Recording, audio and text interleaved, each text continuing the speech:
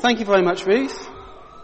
I'm sure you've all seen before and after adverts. This one's for oven cleaner.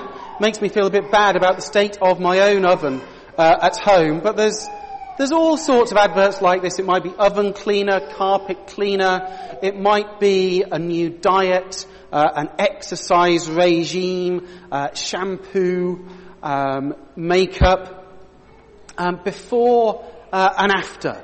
There's the before that looks really horrible. Then the after is bright, shining and new. And then there's the miracle product that will bring about this great change. Well, I don't know if you noticed during the Bible passage that Ruth just read for us, but that reading from the letter of St. Paul to the Ephesians, it's a before and after. I don't know if you noticed. And it's all summed up in verse 5 of chapter 2. Oh, I'm supposed to have this clicker, aren't I? No wonder. Woo. So we've got the before. So Ephesians chapter 2 verse 5 says, while we were spiritually dead in our disobedience, he brought us to life with Christ. It is by God's grace that you have been saved. So we've got the before, while we were spiritually dead in our disobedience. We've got the after, he brought us to life with Christ. And we've got the why, it is by God's grace that you have been saved. So the before, while we were spiritually dead in our disobedience, it's strong sounding stuff. And that was in the first 3 verses of our reading. What it really means is we did what we wanted to do. We do what we want to do. So from verse 2, at that time you followed the world's evil ways.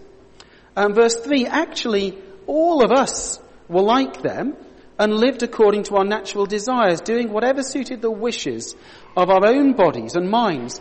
Notice that actually all of us were like them. That's St. Paul saying that. He's not describing some other group of people over there, and he's always been good. No, he's saying that even he, the great apostle, used to be spiritually dead. He used to follow his own desires, lived according to our natural desires, doing whatever suited the wishes of our own minds and bodies. And we know what that looks like when someone does what they want. I've got a 3-year-old. She can't be with us today because her little brother's got chickenpox, so they've all got to stay at home so as not to infect people. But she's going through a big I want phase at the moment. I mean, a lot of the time she's really sweet and nice and lovable. But if she decides she wants something, then she won't listen to what I say, what her mum says, what anybody else says. She'll do all sorts of stupid things that aren't in her own best interests because she's so fixated on, I want, I want, I want. So, we've all seen it in toddlers. Actually, when we grow up, we just get better at camouflaging it, don't we?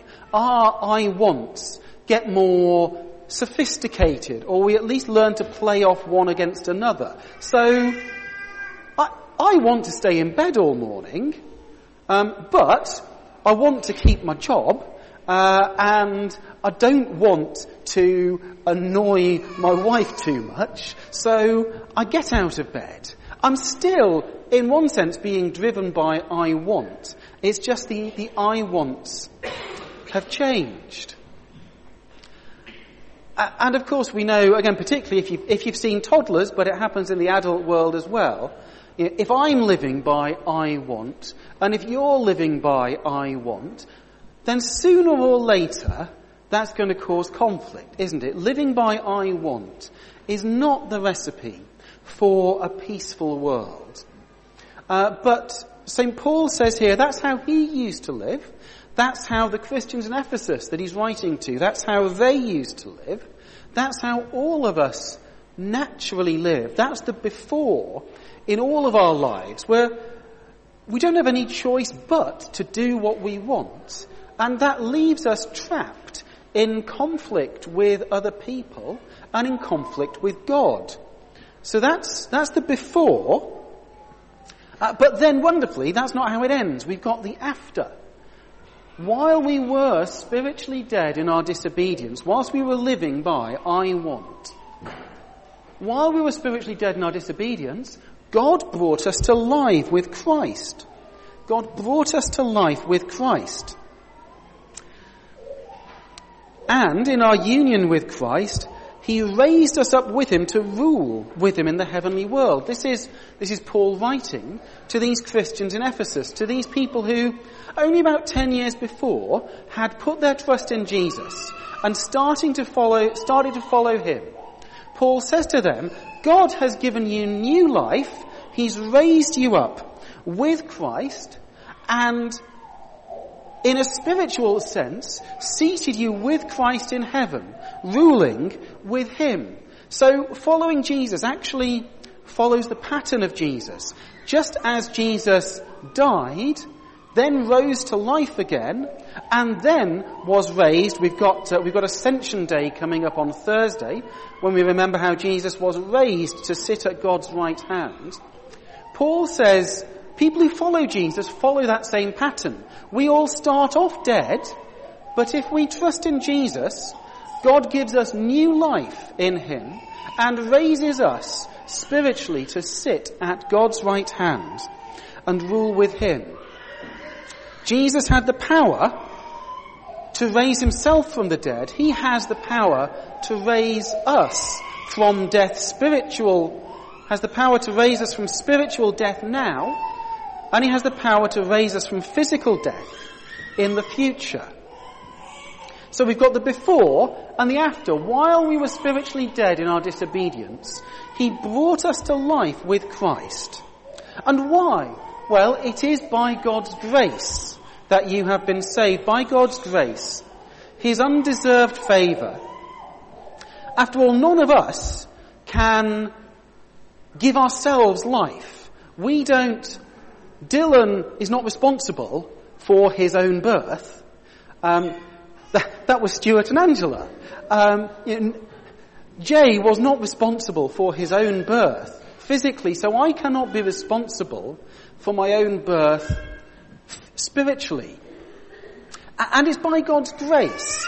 It's the love that with which he loves people, even when we haven't done anything to deserve it. I mean, I know Jay and Dylan they're really cute and they're looking wonderful in their special clothes today, but I'm guessing so far in their little lives, they've caused a lot of mess and a pretty huge amount of pain in the process of giving birth. They haven't done much other than a few little cuddles and holding of hands to earn their parents' love, but that doesn't matter because their parents love them anyway. And they then respond to that love. It's not the other way around. The babies don't earn the love of the parents. The babies love in response to the love of the parents. And that's what God's grace is like. God loves in spite of the fact that we don't love him. And it's when we realize that he does love us that we're able to love him in return. That's spelt out a little bit more in verses 8 and 9, where Paul says, "For it is by God's grace that you have been saved through faith. It is not the result of your own efforts, but God's gift, so that no one can boast about it." God's grace is a gift. Being a Christian is not primarily about being good, about trying to do good things, or at least it's not about doing good things in order to earn God's favour. Paul does talk about doing good things, but as a response to God's favour. We sang about Amazing Grace earlier on. I don't know if you know much about the man who wrote it. There in his wonderful wig. I'm sure it was trendy at the time. This is a man called John Newton. He lived about 250 years ago. He started life as a slave trader, going on ships to Africa, stealing people from Africa and selling them into slavery in the West Indies. And whilst he was doing that, he drank a huge amount of rum and slept with a lot of women he shouldn't have slept with as well. He was so unpopular even amongst the other slave traders that at one point they sold him into slavery. He was not a nice man at the beginning of his life, but at one point, while sailing across the Atlantic, God rescued him. He found God's grace, found him. He became a changed man, and not only did he write Amazing Grace and quite a few other hymns that we still sing today, he also became a leading campaigner against the slave trade. He devoted the rest of his life to telling people about Jesus and to campaigning against slavery. So this is the sort of power that God has to give new spiritual life. But I want to tell you about another person who got new spiritual life as well, because we can look at someone like John Newton and think, yeah, at least I'm not as bad as that. Let me tell you about my wife. I've checked this with her in advance. She says it's okay for me to say this. I didn't know Caroline when she was a teenager. She grew up on a totally different continent. But she tells me that when she was a teenager, from the sound of things, from what she said, from what her parents had said, she was a good girl. She tried hard at school. She kept the rules. She didn't go out and get drunk or sleep around or anything. And yet, she did what she wanted to do. She didn't get drunk because she didn't want to get drunk. She was doing what she wanted to do, and she had this sense that she knew that she was doing what she wanted to do, and that this wasn't pleasing God. And so when she was a teenager, she read these particular verses from Ephesians. That's why I wanted to mention her today. She went away on a summer camp and read these verses. For it is by God's grace that you have been saved, through faith. It is not the result of your own efforts, but God's gift, so that no one can boast. And it was through reading these verses and thinking about them that caused her to turn around, to stop living according to what she wanted. Even though what she wanted looked quite respectable and upright, she gave her life to Jesus and started following him. And that has really transformed her life, and now mine as well.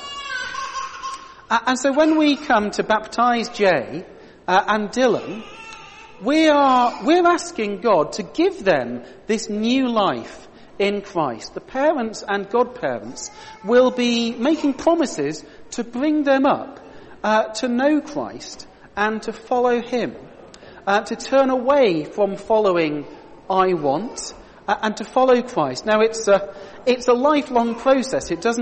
The transformation doesn't always happen like that. John Newton didn't give up drinking immediately, but he did fight against it and did eventually.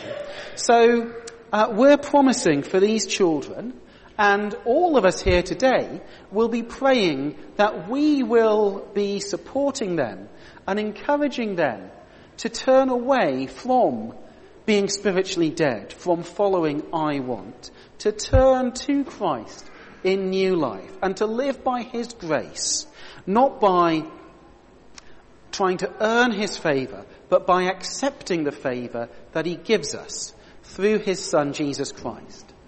While we were spiritually dead in our disobedience, he brought us to life with Christ. It is by God's grace that you have been saved. So, if you're here today, and if you already trust in Jesus, then you read this verse again and thank God for all that he has done for you in Jesus.